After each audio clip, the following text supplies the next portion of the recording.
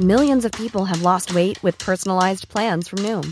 Like Evan, who can't stand salads and still lost 50 pounds. Salads generally for most people are the easy button, right? For me, that wasn't an option. I never really was a salad guy. That's just not who I am. But Noom worked for me. Get your personalized plan today at Noom.com. Real Noom user compensated to provide their story. In 4 weeks, the typical Noom user can expect to lose 1 to 2 pounds per week. Individual results may vary. Since 2013, Bombas has donated over 100 million socks, underwear, and T-shirts to those facing homelessness. If we counted those on air, this ad would last over 1,157 days. But if we counted the time it takes to make a donation possible, it would take just a few clicks. Because every time you make a purchase, Bombas donates an item to someone who needs it. Go to bombas.com/ACAST and use code ACAST for 20% off your first purchase. That's bombas.com/ACAST, code ACAST. The Irish Times Business Podcast in association with Irish Life. Supporting companies and their employees for 75 years. We know Irish Life.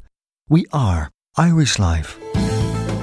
Hello and welcome to Inside Business with Ciarán Hancock. It's Wednesday, December 21st, and this week we're going to be recapping some of the major stories from Irish business in 2016. Everything from Brexit to Trump, media mergers to fake news, from Apple's tax bill to the sale of some of our biggest shopping centres. I'll be joined in studio by a number of my esteemed colleagues from the Irish Times Business Desk who will walk us through what they consider to be the big stories of the year. And don't forget, you can download Inside Business for free from iTunes, and it's also available on our website, irishtimes.com/podcasts. We're going to start with the economy and markets. Joining me in studio are Irish Times business editor Cliff Taylor and our markets correspondent Joe Brennan. You're both very welcome, gentlemen. Cliff, an extraordinary year in many different ways. It was the year that gave us a minority government here at home, Brexit, the election of Donald Trump as US President, a wishy-washy budget, Apple's €13 billion tax bill, and several initiatives to tackle the housing crisis. Where would you like to start? Well, I suppose the real shock of the year was Brexit, wasn't it? I mean, I remember the night. Bigger than Donald Trump?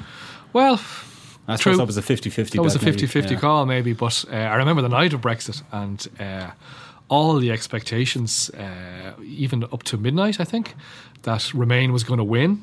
Nigel Farage seemed I think it was about 3 a.m. in the morning when it was. It was kind of. I remember watching telly 12:30, and it just started to swing, and there was a few results in the northeast in particular, that people were starting to sit up and say, okay, there could be something happening here. And I mean, what an extraordinary few days we had afterwards. Even looking at the traffic on our online site, just exploded literally the next morning. At all hours of the morning, people were just waking up and were just consumed with this story because it was such a complete surprise. And I suppose reflecting on it now, the expectation at the time was this was going to lead to a huge upheaval in the markets. And yes, we have seen sterling falling reasonably significantly, and a huge upheaval. It's come back a bit, mind you. It has, and a huge upheaval in the British economy. And while there have been some kind of negative indicators there, the British economy has held up pretty well, and the initial impact here, I suppose, has been pretty limited. But I guess what we're talking about here, we are talking about a long game. We are talking about a story that's going to play out over 3, 4, 5 years or more. And in many ways, we're none the wiser as to what Brexit means. I was just going to say that. Yeah. What shape it's going to take. Absolutely. Essentially. The uncertainty, I think, is the thing. And huge uncertainty, it seems to me, looking in from the outside, even in the British government itself, which, one day says one thing, one day a minister hints that Britain might stay in the single market after all. Another then comes out and says we're leaving. And it seems a kind of an almost denial in Britain of the weak negotiating position they're going to be in, and the rest of Europe has stayed pretty quiet. Yeah. But this could work out. This could yet work out pretty nastily, and there are really significant implications for Irish businesses depending on what way this falls. So exporters, I suppose, are very vulnerable, particularly the agri-food sector. Exporters, particularly if you look at. There's two issues, I suppose, for exporters. One is the obvious one, sterling. Already a factor, may become more of a factor depending on, but of course the euro is weak as well, so that's a bit of a balance in that story. And sterling is well off its lows. But the other factor is the nature of Brexit, if you like. If Article 50 is triggered next March, as we expect, and there are 2 years of talks, what happens at the end of those 2 years when Britain leaves? is there going to be some kind of transitional arrangement, or are we straight into kind of a train crash where tariffs are imposed? WTO rules. Real issues there for Irish exporters, beef, dairy, all those kind of companies. Real issue for importers. Questions about the border, all those kind of things. We just don't know. There's as many theories around now as, you know. Yeah, it'd certainly be it would be a horror show if there was a hard border with Northern Ireland again, wouldn't it? It would. And a horror show to see tariffs and all kinds of things, and non-tariff barriers, quotas, all kinds of stuff. Tourism seems to be holding up, even though sterling is weakened. I see figures today telling us that numbers coming from GB in the first 11 months of the year are up 11%.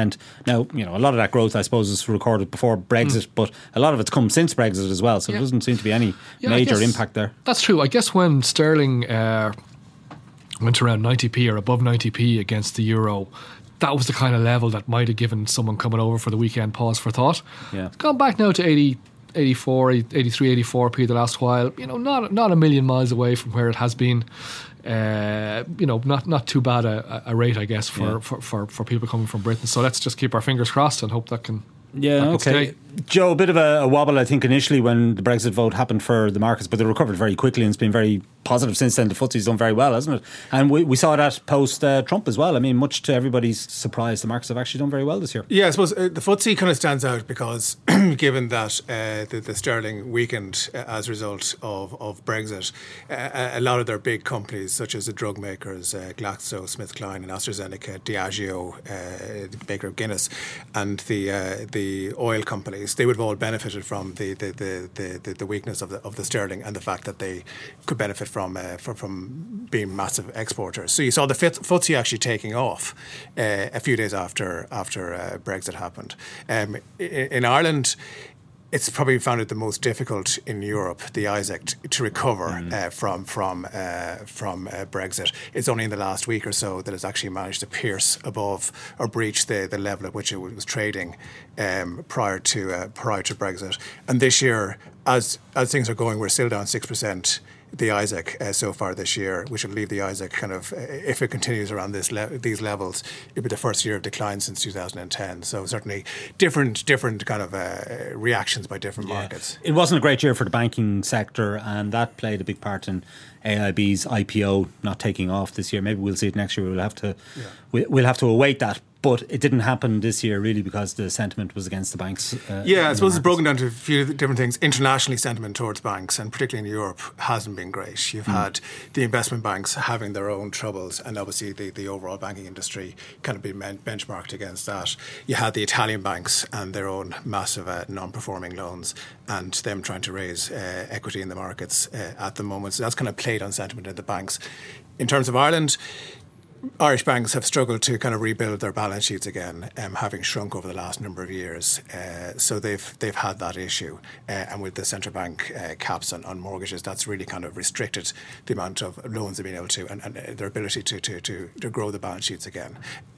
Bank of Ireland, the biggest of the banks in Ireland, a huge amount of its 40% of its loan book is in the UK. Given the way the euro sterling went, bit of uncertainty there. We saw an overnight shrinking of the balance sheet because of the way the euro sterling went. They've also got a big problem with the pension deficit, although that has eased somewhat with the bond yields. In the first 9 months of the year, you saw Bank of Ireland's pension deficit double in size to 1.45 billion. Now the expectation is that it'll probably end up towards the back end of this year at about $1 billion, given that bond yields had fallen so dramatically in the first 9 months, have begun to pick up again more recently. Post-Trump. Very much post-Trump, yeah. Right, okay. Cliff, let's talk about the Irish economy. A number of sort of issues washing around. We had the minority government came into power earlier this year, kind of an unprecedented situation where Fine Gael-led minority government has been supported by Fianna Fáil in opposition. We've had a number of initiatives on the housing side to try and get both supply coming into the market and also to try and put a cap on rents, which is obviously having an impact. But we've also, the impact of Brexit has also resulted in a lowering of forecasts for growth going forward. And then, of course, we've got this Apple tax bill hanging over us as well, this dispute with the European Commission over whether Apple actually owes us €13 billion in tax. I'm just wondering how that, put all of that together, how is that affecting international foreign direct investment sentiment towards Ireland? Yeah, I mean, sentiment's is probably still okay. I mean, if you look at the economy in general, it's very hard to interpret Irish economic figures, first of all, because there's so many things flowing in and out of them. And of course, sorry, I should have mentioned that extraordinary GDP number we had. 26%, yeah. 26% growth for last year. It was. Yeah, well, I guess one of the phrases of 2016 Leprechaun Economics, by Paul Krugman, and it's hard to disagree. The figures were crazy. No fault of the CSO. They were just counting the numbers as they had to under international rules, but clearly they had no reflection of how the economy was performing and were hugely distorted. But it's just really hard to know and really hard to get kind of an up to date view of what's going on in the economy. Insofar as we can tell, the first half of the year was good. There was a bit of a blip after Brexit. Things still seem to be okay. The job numbers in particular are good. The end of year tax numbers were fine. So the economy is chugging along at a reasonable rate. People do expect it to slow next year. A big question is to what extent it slows. There's a big difference between growth of, say, 3.5% or 2%. 3 and 3.5% allows the government to still do the things it's planned to do. Where growth to fall to 2% or lower in real terms, then you're getting into territory where the budget numbers start to change, things start to get more difficult. So that'll be a thing to watch next year, and confidence will be a thing to watch. In terms of FDI, there's no question but that there are big issues now in terms of what the tax situation is going to be here in the future, and it is going to have an impact. One of the key things to watch in the early part of next year is what Donald Trump does on US corporation tax. So he's going to come in the end of January. To slash it, isn't he? Promise to slash it and promise to introduce all kinds of rules to basically encourage US companies to keep investments in the States. Now, I don't think that's going to lead to a big pull of investment out of Ireland, but I do think what it will mean is that companies looking to invest overseas in future are going to say, well, maybe more of those projects are going to stay in America than would have been the case previously. There'd be a lower tax rate there, there'd be more incentives. There's a political environment which will discourage them from investing overseas. So I think it could certainly hit the future flow of investment into Ireland. Yeah, okay. Now, Brexit brings with it some negative connotations for the Irish economy, Joe, but there are some potential positives, and one of them is the relocation of some financial services companies to Ireland. If the UK decides to leave the European single market, they won't be able to passport their services across Europe. So there might be a relocation of some firms to Dublin and indeed to other EU cities. You've been reporting on that during the year. Yeah, I mean, you hear a lot of noise as to what kind of companies, particularly in the insurance sector, looking at moving activities over to Ireland, less so in the banks. But I suppose a lot of the easy kind of transfers will be in the fund business, in the fund administration business. It'll be quite easy to re-domicile funds that are based in the UK, re-domicile them in Ireland. Now, mind you, the European Central Bank has made it clear that they don't really want brass plate operations here. They don't want a situation where some fund or investment manager relocates some activity to Ireland and has 20 secretaries and drivers type thing. I think they want some real trading activity going on here. Yeah, I think this is fund administration as opposed to just moving over funds where they be run from Ireland. They're typically run abroad, but they're just domiciled in Ireland or serviced in Ireland, where you actually have people on the ground servicing these industries. Certainly when it comes to banks, I think that there is a difference of opinions of whether the central bank is particularly interested in seeing a lot of banking activity coming to Ireland. They certainly don't want to see brass plate operations being set up in Ireland. And I suppose when it comes to banks, given there's a much longer lead time in terms of applying for permission to set up in Ireland, they'll have to start moving pretty quickly. You'd probably expect if there's anyone really seriously intent on moving post-Brexit to Ireland, they'll have to start making applications in the first half of next year. We'll have fairly firm intentions being known early next year. Same with insurance. What names are you hearing that might move here? In insurance, you're talking about IAG maybe re-domiciling some stuff here. AIG, sorry, re-domiciling some stuff here. Aviva is talking about moving back to a structure in Ireland where it has a fully fledged subsidiary. You have some Lloyd's of London units talking about moving business to Ireland post-Brexit as well. Banks, you hear all kinds of rumours, very little. Credit Suisse, Citigroup, already. Yeah, Credit Suisse moved over some stuff last year. They moved over prime brokerage business to last year, and there's still some space down there. Now, whether they can expand or not, God only knows. Again, there have been reports about Citigroup as well, moving some activities. Citigroup is, well over 2,000 people already in Ireland, involved in various activities. So it could be easy enough to move more activities over. Yeah. Okay, Cliff, the minority government, a lot of people didn't think it would work, it would last a month, never mind see out the year, but they did manage to see out the year. They've gotten through a budget, they've gotten over a couple of sticky issues, particularly around housing and so forth. How do you think they performed? Well, they've survived, I suppose. So on that scale, they've done okay. Like there is kind of a feeling that they're going from week to week and from issue to issue, and that maybe there's a lack of a strategic approach there to a lot of the big issues. The budget was pretty minimal. I guess they didn't have an awful lot of money to spare, but the negotiating process, I suppose, led towards the lowest common denominator, led towards small changes being made to try and keep various constituencies happy, rather than kind of anyone saying, well, look, here's the most important thing we want to do this year. You know, let's go and do it. But they got through it, and they got through a tricky situation, I guess, with the rent control measures at the end of the year, where it looked like Fianna Fáil might object to plans that Simon Coveney was putting forward. And I suppose to cap rent at 4% a year over the next 3 years. Exactly, yeah. And there was talk that Fianna Fáil wanted 2% and wanted more areas included, and more areas were included. And they managed to get them to change the Help to Buy scheme as well, didn't they? I mean, it was originally constructed in a way that would have allowed people buying houses up to €600,000 to avail of this tax break. But Fianna Fáil got them to lower that threshold. Yeah, is it going to work? Help to Buy? I don't know. The signals that are coming out now, and talk of reviewing the scheme next year, it has the look of a scheme that could be fairly short-lived. I think, particularly in the situation where the central bank has eased the rules a bit in terms of how much first-time buyers can the size of the mortgage they can take. It kind of looks as if the Help to Buy scheme might live for a few months, but I wouldn't put my shirt in it now being there for 2 or 3 years more. It's a tricky issue for the government to solve, the whole one of housing supply, and it probably will be one of the defining issues, I guess, of the administration. And they have done these, there's the Help to Buy scheme and there's the rent. What I suppose we're waiting to see is, and people in the industry are waiting to see, is what can they do in terms of really substantive measures to get supply going. For example, in the areas of buy to rent, where people in the industry say, look, if you really want to solve the rent problem, get people to build with rental in mind. And it's not something we've had a history of in Ireland. No. And Simon Coveney has been talking about it, but we've yet to hear really how the government sees that working. They haven't tackled input costs. I mean, surely that's the way to deal with supply. That is the other one, the input costs and the cost of building a house. The builders are saying, look, there isn't profit to be made here. It's hard sometimes to get. Mind you, that's hard to believe as well. I was going to say it's hard to get under the skin of that argument completely.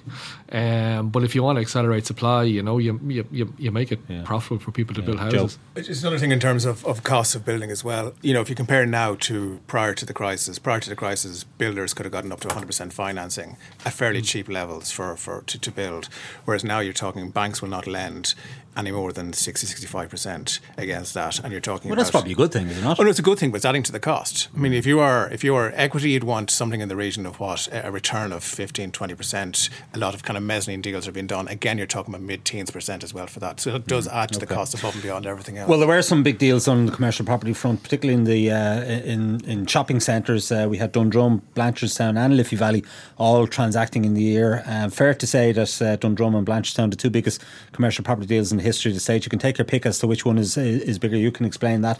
But talk us through those, Joe.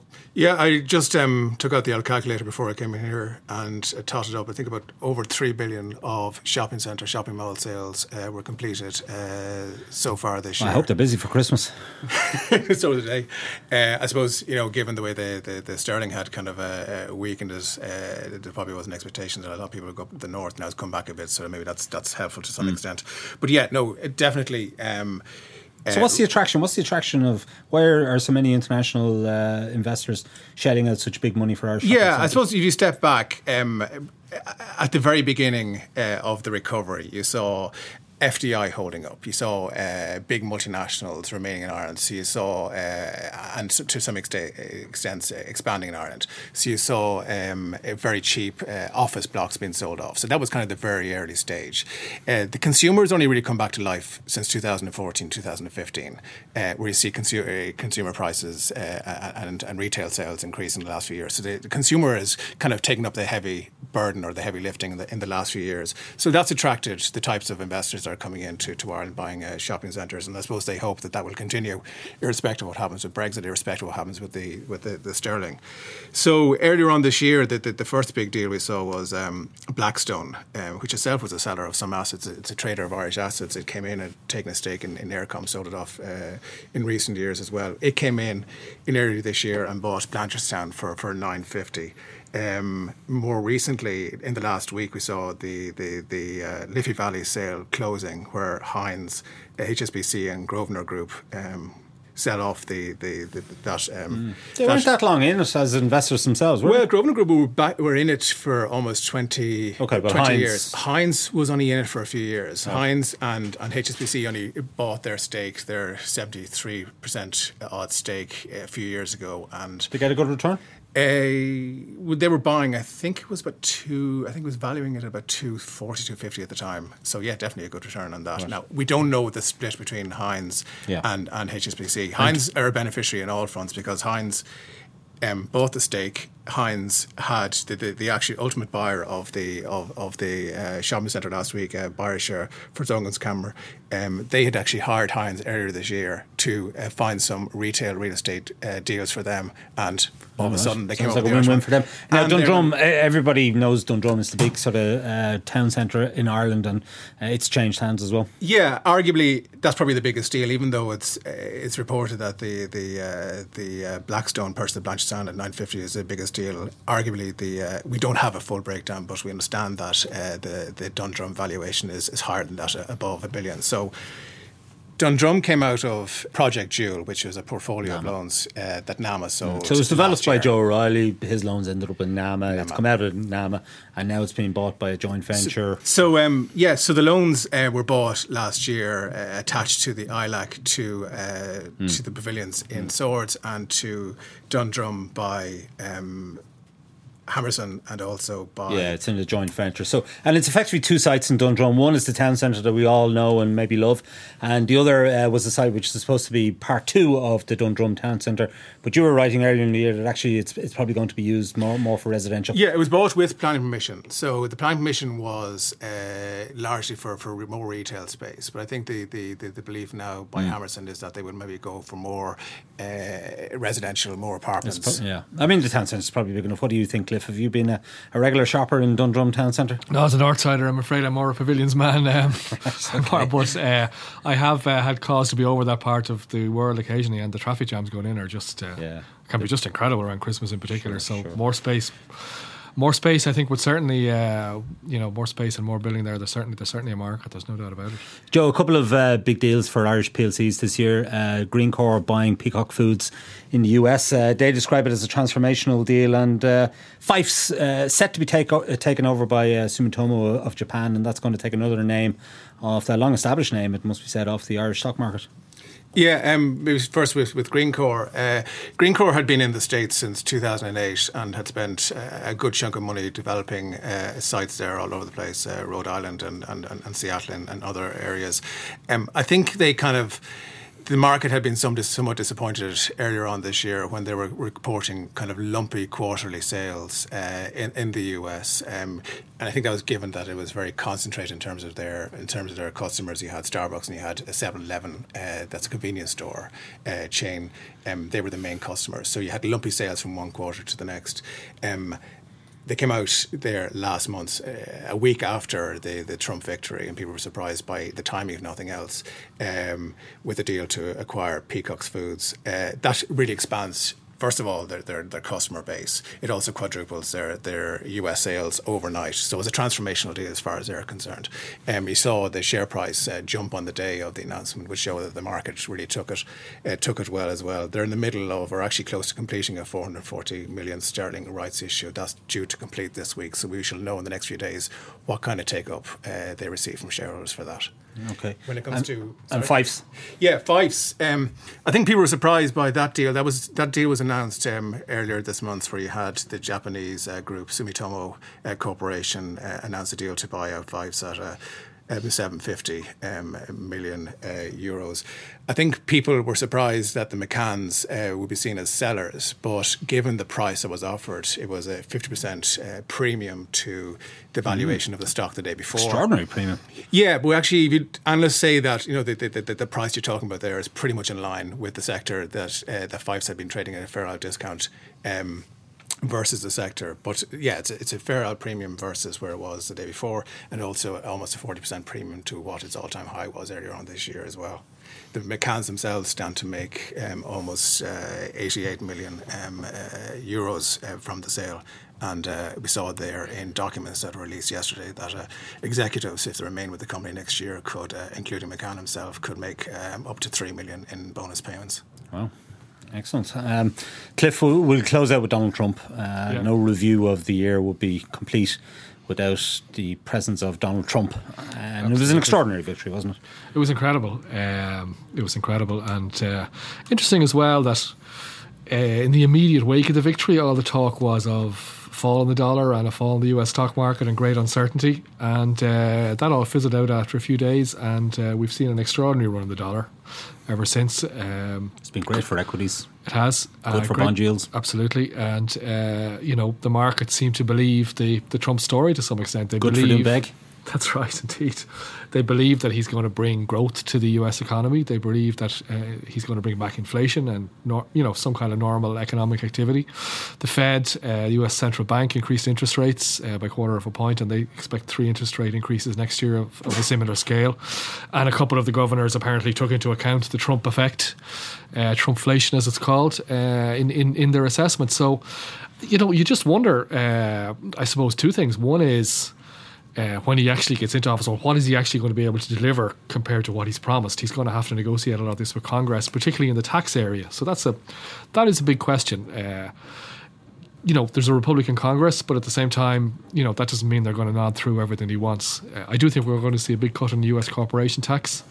But is that going to lead to concerns that the US budget deficit and the US debt are going to explode in the next few years and lead to some kind of confidence issues? That'll be very interesting to see. It should be good for infrastructure, and that'll be good for CRH, or building materials company. Yeah, but then I suppose the other issue is, what does he do on trade?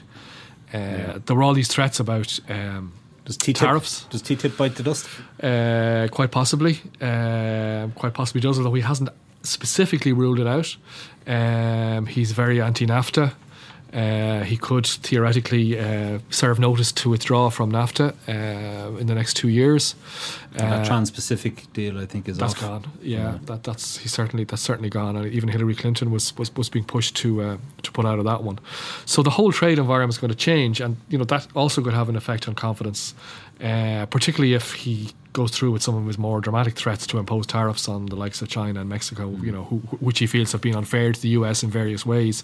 And I suppose the general point is, you just wonder, the markets are taking this all in their stride. Everything is optimistic, everything's upbeat, growth's going to be stronger, infrastructure spending is going to be stronger. This could all go wrong yet, and I think it's when Trump actually gets his hands on the reins of power, it's going to be very interesting to watch. Okay, so looking back, Cliff, what was your highlight of the year? I guess Brexit has to be the one that really stands out for me. I don't know whether you call it a highlight, but it's certainly it's the one that surprised everybody. It's the one that's going to have huge long-term implications for Ireland, give us stuff to write about, I think, for many years to come. Yeah, Joe? Yeah, apart from the Brexit and the Trumps and everything, I think the one thing kind of stood out for me was Ardagh. This time last year, Ardagh had pulled... Glass bottle maker. A glass bottle and metal cans manufacturer had pulled an IPO of its metals division. And analysts were kind of worrying about the extent of debt in the group. And earlier this year, they came out in April and announced the biggest deal they've ever carried out, a $3.5 billion deal. Took on a load more debt. With that, brought its debt pile up to $8 billion. A pretty ballsy move, but it really kind of has expanded their overall business, and analysts really bought into it, and certainly it was backed very strongly by bond investors when they went out to them to raise debt, and that kind of prepares the ground for an IPO of that business, hopefully in the first half of next year.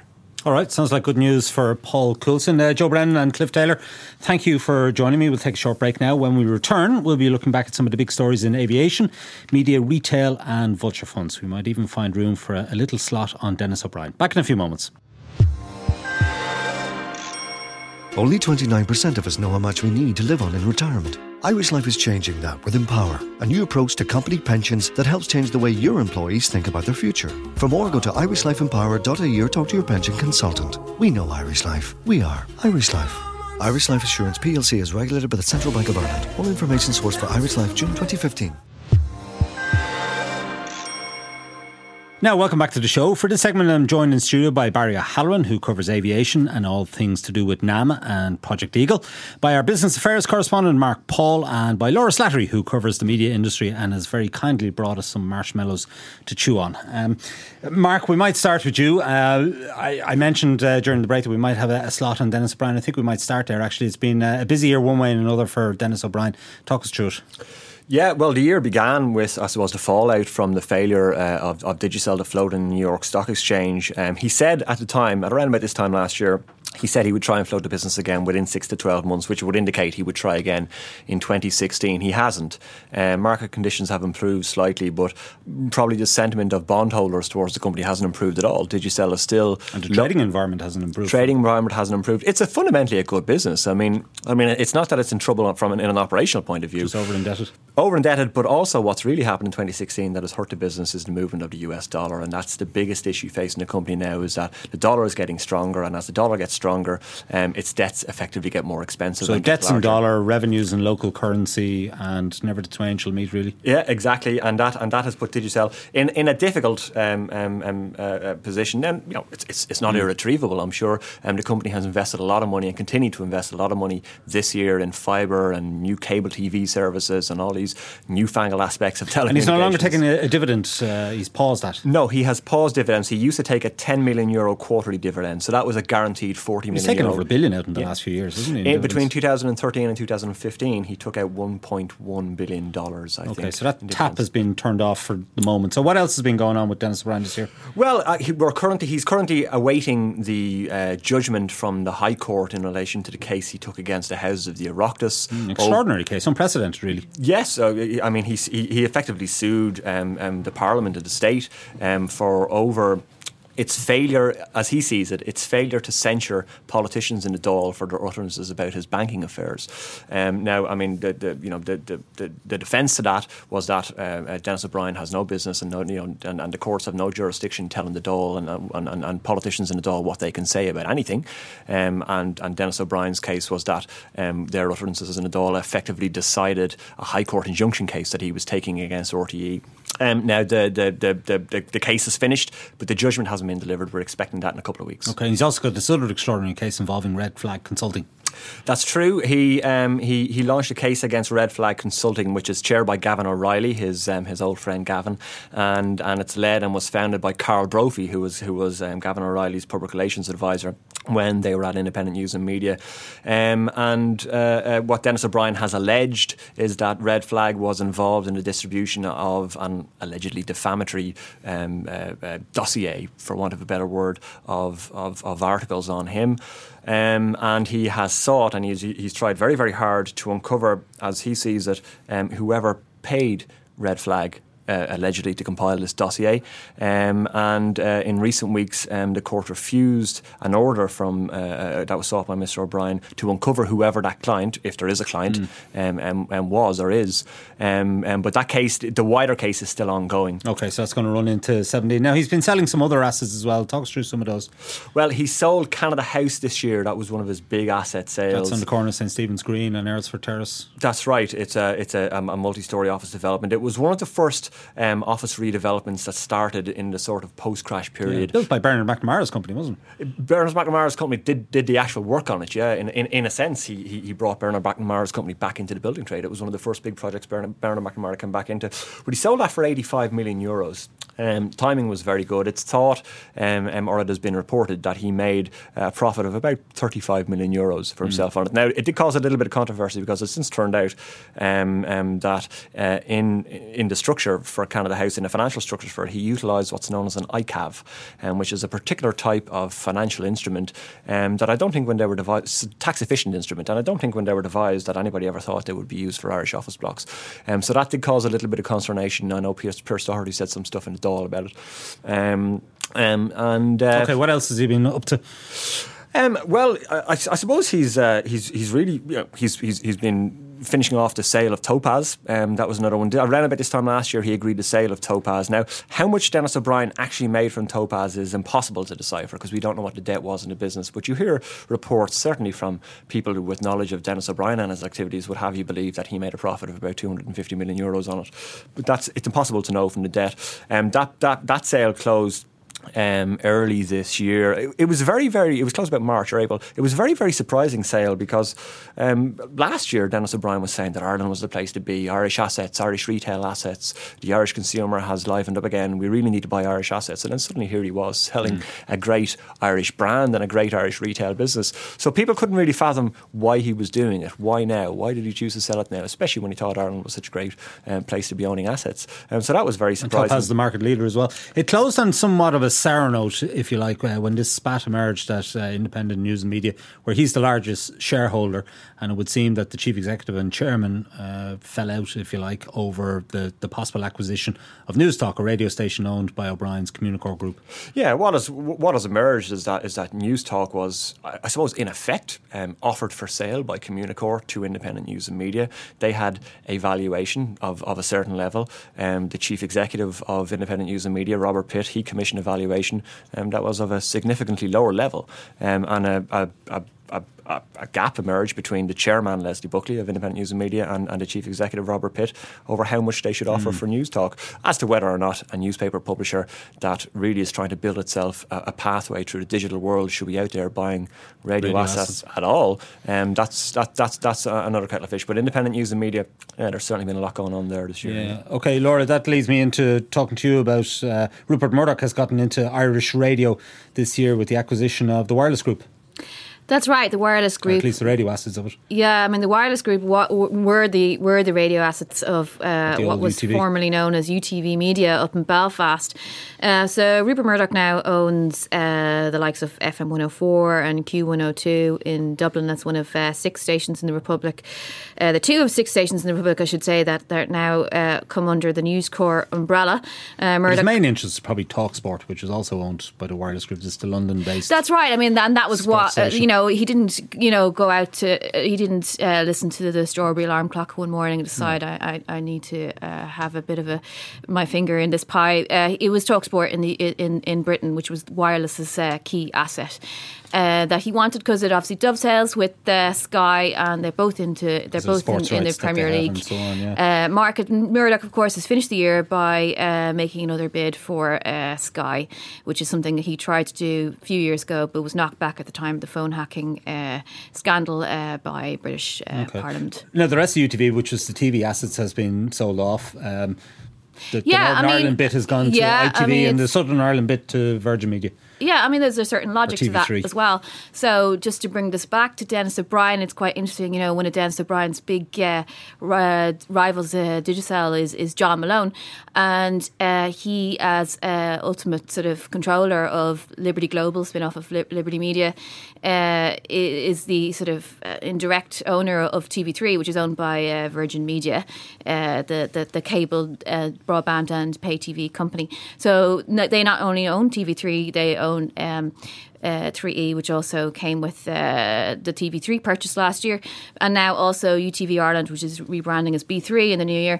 So it just means that the local, shall we say, I mean, it sounds that's the wrong word to use perhaps, the national broadcaster RTE now has this sort of big empire as a rival, and it'll be interesting to see if they do spend more money, and if they do, what is the scale of their ambition here with this, because I will expect in 2017 we're going to see more consolidation in the global broadcasting business and the global media business in general, and it's going to be an interesting year, I think, for on that front. Okay, it was another challenging year for RTE, fair to say. They have a new head, a new chief in Dee Forbes, who's come from outside, and still issues around the licence fee and advertising income and costs. And costs. I mean, there's a few different issues here. They made a deficit of a few million last year. It emerged, and I think that was to do with higher costs. They had taken on a lot more staff. There were some currency translation issues as well. This year, then, it was a very high cost year. We've spoken about that before on this podcast to do with 1916 centenary, general election, all this sort of extra costs. Olympics. Plus, there's the big B word that we're all familiar with now. Brexit wasn't too kind to the advertising revenues in the television business across the board, but RTE was affected by that because a lot of these big brands, the likes of Unilever and Procter and Gamble, they decide their advertising budgets out of London. And there was just a lot of uncertainty around it. So it looks like a deficit, 16 million or more this year. We won't know for sure until next summer. Next year, again, could be even higher because I think they will have to address the costs issue, and that might, in turn, generate a short-term restructuring costs if they let people go. I mean, we don't know for sure they will do that, but the signs are that they're looking at it. Yeah, okay. Barry, turn to aviation. It's been another busy year. Just recently we had CityJet pulling out of its acquisition of Stobart. We had Norwegian getting clearance from the US authorities to launch transatlantic flights from Cork and Shannon. Dublin Airport looking at a new runway, and probably the first full year of Aer Lingus under the ownership of IAG? Yeah, it is the first full year because IAG took over Aer Lingus officially in September 2015. So really they only had it for 2 and odd months. So it's been a first year, and I think that, I suppose, IAG kind of put down a number of markers really in relation to Aer Lingus. It backed it in the launch of 3 new transatlantic routes this year, and then towards the end of this year, Aer Lingus announced the long-awaited and much speculated Dublin-Miami route, something that was kind of an open secret in the industry really, but they announced it. Aer Lingus will be getting new craft. Stephen Kavanagh and the Aer Lingus chief executive, and Willie Walsh, his former colleague from Aer Lingus and now chief executive of Aer Lingus's parent IAG, have clearly been working very, very closely together on tackling and highlighting some of the capacity issues in Dublin Airport as well. So, and along with that, Walsh has been very keen to highlight the fact that Aer Lingus, of all the IAG portfolio of airlines, is delivering the best return on investment. Very much the star pupil, if you like. Yeah, okay. Now, Stobart operates the Aer Lingus regional service, and it looked for a long time this year as if it was going to be acquired by CityJet, another Irish-based airline, but after a long engagement, that marriage never happened. Tell us why it fell apart. Okay, well, first of all, that talking about a long engagement, those negotiations actually lasted longer than those that led to the IAG Aer Lingus deal, and you're talking about 2 vastly smaller airlines. There were a number of things. I think that one issue may be a sort of a flip-flopping strategy on the part of Stobart, which is the majority owner of Stobart Air. Stobart owns Southend Airport in London, which is London's smallest. It's effectively kind of in Essex, not a place to which terribly many Irish people fly. And I think that Stobart have always seen the airline as a means of developing that particular asset in London. That hasn't happened.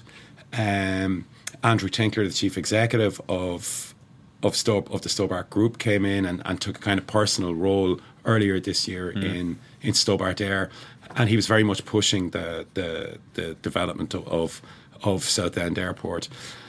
Then that sort of, as the situation went on, it seemed that the talks with CityJet were becoming more and more serious, and there were reports on and off that a deal was to be done as soon as next week. Then just a couple of weeks ago, we learned that it wasn't going to happen. And a big crunch, I think, there was that Stobart has quite a complex shareholding structure, and that needed to be dealt with and streamlined ahead of any deal with CityJet, and it appeared that wasn't going to be the case. Okay. There's now talk that Stobart are looking at another strategy again for the airlines. Okay. And it's been another good year for Dublin Airport. They're on target for a record number of passengers. I think they're looking at a new runway and talk of a Terminal 3 at some point down the track. Yeah, well, Dublin Airport has hit 27 million passengers on Sunday, kind of 2 weeks shy of the year end. That brings it comfortably above the 25 million that it just kind of scraped past last year. It brings it into the top tier of European airports and passenger numbers. Obviously, the figures last year triggered, if you like, a process whereby it was going to start working on the development of a new runway. That's a kind of 320 million odd project. The airlines are demurring at the cost, but favour the concept. Favour the concept. But some of them, such as Aer Lingus and IAG, are pushing for capacity issues to be dealt with in the existing terminal and in existing parking spaces for aircraft, which has resulted in some delays. Alongside that, it now appears that a third terminal at Dublin Airport could be a reality. And if anyone remembers the row over the second terminal, well, the row over the third terminal could be even more complicated. Buckle up. Yeah. Okay. Mark, it's been another interesting year on retail, particularly in the grocery sector. You were focusing this year on Aldi and Lidl and how the pair of them, German discounters, I suppose, known for their cheap prices, they're moving slightly up market, trying to take on the others. And indeed, Dunnes have been going up market as well. That's right, yeah. Aldi and Lidl. And just to nail it once and for all, apparently the correct pronunciation, and we've all been getting it wrong all this time, is Lidl. It rhymes with needle, not with piddle. I haven't been getting that wrong. I've been getting that completely right. Okay, well, I've been getting it wrong ever since I started reporting my business. So Aldi and Lidl have gone sort of middle class this year, I suppose. Aldi showed me earlier on in the year. They showed me around their new store in Terranure, which the heart of middle class Dublin, and it's really. Oh, that's right. You're now a member of a resident of the Terranure. It's really I suppose you could call it an upscale store. You know, high ceilings, sort of a nice. Sort of character to the building. It's in the old tramyard building. It's an old tramyard building, and they've taken every advantage of that. Wider aisles, and you also see it in their product lines as well. I mean, you know, quinoa salads and bulgur wheat and coconut oil. That's stuff that people smear on their teeth and their hair and on their food and whatever else. That apparently is good for you. You know, focus on health foods and Lidl has moved its focus onto customer service. I was it was August, I think. They invited me along to it was sort of like if you can imagine like an American evangelical church service where there's thousands of people under one roof. Quinoa, sorry, I'm told by Laura, not quinoa. Yeah, quinoa. It seems she's been getting that right as well. Good for her. I'm just here at pronunciation. Quinoa. But Lidl have a new focus on customer service. You know, Aldi have gone to sort of the health foods and the. Is it working though? Is it delivering for them? Well, between the pair of them there, they both have just under a quarter of the grocery market, and over 15 or 16 years from a standing start for two companies to basically gobble up a quarter of the entire market with they pure probably have organic 250 growth. stores or thereabouts between them. They do. They certainly do. Lidl's sales on the island of Ireland are well north of €1 billion. They confirmed. Aldi, you would have to presume, are in about the same. So the company's have entered into a new phase. As people, as we've moved out of recession, people are they're not looking for cheap shopping anymore. They're looking for nice shopping. All right. Now, one of the other big stories you were working on during the year relates to special purpose vehicles. Vulture funds and the structures that they use essentially for their investments in Ireland. They were very tax efficient, it turned out, for them, but the government has closed off some of these loopholes now. That's right. Yeah, they relate to these companies that, before anyone's eyes glaze over, we're really just talking about vulture funds here, but they relate to these. The whole wider story relates to vehicles called Section 110s, and what Section 110s were designed to do was to attract foreign debt securitisation business to Ireland. It was a vehicle that was intended for that. That's why the politicians set them up. But it turns out that the so-called vulture funds, it's a loaded and derogatory term, but these foreign investment funds that buy at the bottom of the market, that they were using these vehicles to buy Irish property. You'll remember what happened up in Tyrrellstown when Goldman Sachs used one of these funds to buy a load of houses up there and start evicting people, and you saw the trouble that caused for them. So they're effectively paying no tax on the income for these Irish property assets. It wasn't what Section 110 was ever intended to be used for. Nothing illegal about it. Nothing illegal about it, but there were other elements to the story. I mean, the very nature of Section 110s means they have to be held on trust, and the trusts that some of these Section 110s were using were actually charities. They were owned by charities. Matheson, for example, which is the biggest corporate tax advisor in the country, it brings a lot of these Section 110s to Ireland. It was utilising 3 charities, the entities which were named after mythical Greek goddesses and gods. It was using them to offer these services to Section 110 companies that were holding assets on behalf of so-called vulture funds. It wasn't what anybody intended when these structures were done. So what's happened is that in the due to a lot of public pressure and a lot of consternation in the Department of Finance and Revenue and the Central Bank and regulators all over the place were going mad about it. They're closing off the loopholes. So now from September the 6th, which was around about the time they announced it, these vehicles can no longer be used to shelter income for tax purposes if it's in relation to an Irish property. Now, there'll be exceptions and loopholes to this, and I'm sure somebody with... so what tax are they going to pay from here on? Well, that's the thing. If they leave them in these SPV or Section 110 structures, they'll actually pay 25% tax, which is double the normal corporation tax rate.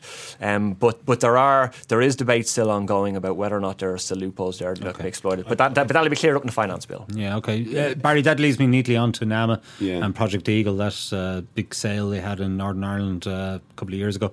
Yet more revelations this year in relation to that, and we've seen various inquiries and programmes about the role of Frank Cushnahan and so on. Walk us through that. Okay, well, NAMA sold these assets, basically it's Northern Ireland Loans, in 2014 to Cerberus for one of the aforementioned vulture funds for €1.6 billion roughly. In effect, it looks like a number of individuals, including a former Northern Ireland advisor to NAMA, Frank Cushnahan, and a lawyer, Ian Coulter, attempted to manipulate or orchestrate this sale in return for a fee, roughly kind of, I think, 15 million, which was to be split three ways, 16 million sterling, which was to be split three ways. A report by the Comptroller and Auditor General, Seamus McCarthy, earlier in the autumn indicates, if you like, that the deal, that the way NAMA managed the deal, that it may have cost the taxpayer, left the taxpayer around 200 million short. And it also raised questions about NAMA's handling of a conflict of that interest. That generated a very angry response from NAMA, didn't it? Unprecedented in the way it attacked a fellow state agency. Well, yeah, and I mean, this is it. NAMA has kind of come out fighting on virtually every point. First of all, they're sticking with the argument over the price is a very technical one, but they're saying they got the best price available. Second, they're saying there was nothing wrong with the sale process and that they responded more than adequately, did everything that was required when they discovered that their former advisor, Mr. Cushnahan, was working for one of the bidders, PIMCO, which subsequently, it's got to be said, left the process when that emerged shortly before the sale in April 2014. So they have stuck to the line. They've stuck to their guns right through a long public accounts inquiry, at which it also emerged that they don't keep backup notes from their to support the minutes of their board meetings. They got some criticism for that, but they have, they've also criticised the Comptroller and Auditor General's office, suggesting that it didn't actually have the expertise needed to value specific assets such as loan sales, and that on that basis its calculations may well have been, its calculations were out somewhat. And not only that, but I mean they've been joined by I think it's Anna Nolan from the former Department of Finance and backed by figures such as this, and it's been fairly incredible really to watch the way that these kind of public bodies have turned on the CNAG, which is a kind of an office that I think in the past has been, well, I won't say regarded as sacred, but around which people certainly treaded very, very carefully, given the kind of key public interest role that it has. Yeah, and I suppose it concluded in some ways, you can tie it in. Mick Wallace was one of the people who brought these revelations to the fore, and we learned just in the past number of days that he's been effectively declared bankrupt, and the group that pushed him into bankruptcy effectively was Cerberus, which acquired these loans, these Project Eagle loans from NAMA. So was it a case of revenge, a dish best served cold? Well, quite possibly. It's very difficult to know precisely what Cerberus's motivations for this move are, because Mick Wallace's, it's well documented that Mick Wallace's debts are in and around 30 million. Cerberus isn't going to get 2 million, the 2 million it's owed, nor anything like it, I would say, on that basis. In fact, it looks to me like it is going to get nothing. The other thing is that it appears to fly very much in the face of Cerberus's own stated position, the position stated by its chief operating officer, Mark Neparent, when he appeared at the PAC, where he said that they prefer to settle with the holders of these debts, with the people who owe them the money when they acquire the debts. They prefer to settle with them in a civilised way, that they prefer to negotiate an exit for these people that involves a refinance, and everybody goes home happy. It doesn't appear that they've done anything like that with Mick Wallace. Okay. All right, it sounds like that's going to be a saga that'll run. We'll see how it plays out in 2017. I'm just going to go quickly around the table just to get the highlights of the year from our three contributors. Mark, start with you. Well, my highlight of the year, I suppose, is sort of a personal highlight, and it was when I took a week to travel around Ireland to make a project, a multimedia project for which indeed we featured on this podcast on tourism, and the highlight there really was just meeting the people involved in the tourism industry. There's nothing like sometimes getting out of your office and getting in the car and going out and see what's happening in the businesses that you cover and the areas that you cover, and driving around the country, you know, meeting a guy who bought a hotel for the price of a 55-bedroom hotel for the price of a 3-bed semi during the crash, and is now making a fortune from it. Meeting the farmer down in Kilkenny who now brings Americans on tours around an old village in his garden where he says Santy's buried in his back garden. You know, I mean, to meet a guy who runs a bed and breakfast in Dungarvan, who has had a lot of very tragic things happen in his life, which is to see the way he deals with tourists that come to his business. Personal highlight, not a major highlight, but for me that was the highlight, was just getting under the skin of the tourism industry. Okay, sounds good. Laura? Well, my highlight is kind of a highlight as a consumer rather than as a journalist. There actually wasn't a whole lot to celebrate, I don't think, in the year in media, which sort of was marked by a kind of consolidation of power at the likes of Google and Facebook eating up more advertising dollars than ever before.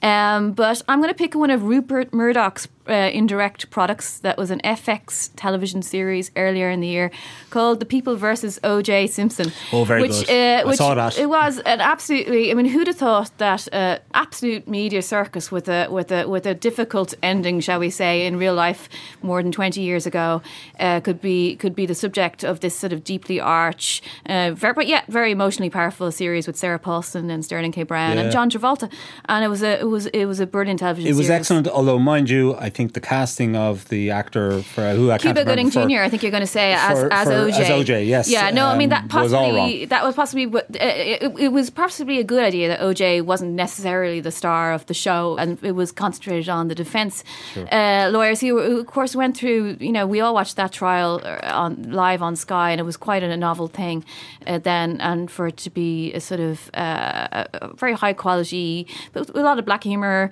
in it as well. I just really enjoyed it, and it was really well made. Yeah, no, it was pretty good. Barry, we should remind listeners that there was a personal highlight for you. You won News Story of the Year for your work on NAMA and Project Eagle at the UCD Smurfit Business Journalism of the Year Awards, and congratulations for that. But work-wise, what was the highlight? Okay, well, Laura Slattery is always a very hard act to follow in these situations. I guess, look, it's still got to be the Project Eagle thing, and I suppose, look, it was very gratifying to get the award, and I was very, very surprised to get it, and on a number of grounds. But hey, I'd absolutely take it. In terms of Project Eagle, I think a lot of the investigations so far this year have put an awful lot of flesh on the bones of the coverage that this paper gave the story way back in 2015 when not too many people were paying attention to it. So that's kind of been pretty gratifying as well, I guess. Yeah, okay. An excellent coverage it was too, Barry, so well done.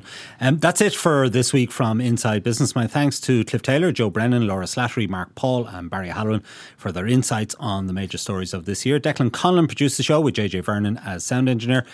Don't forget you can get the latest business news straight into your inbox by signing up to our Business Today email at irishtimes.com. You can also follow the Irish Times business feed on Twitter and Facebook. I'm Ciarán Hancock, and all that's left is for me to wish you and your families a very happy Christmas. We're going to play out now with the choir of the NTMA singing some Christmas carols in aid of the Dublin Simon community. Happy Christmas!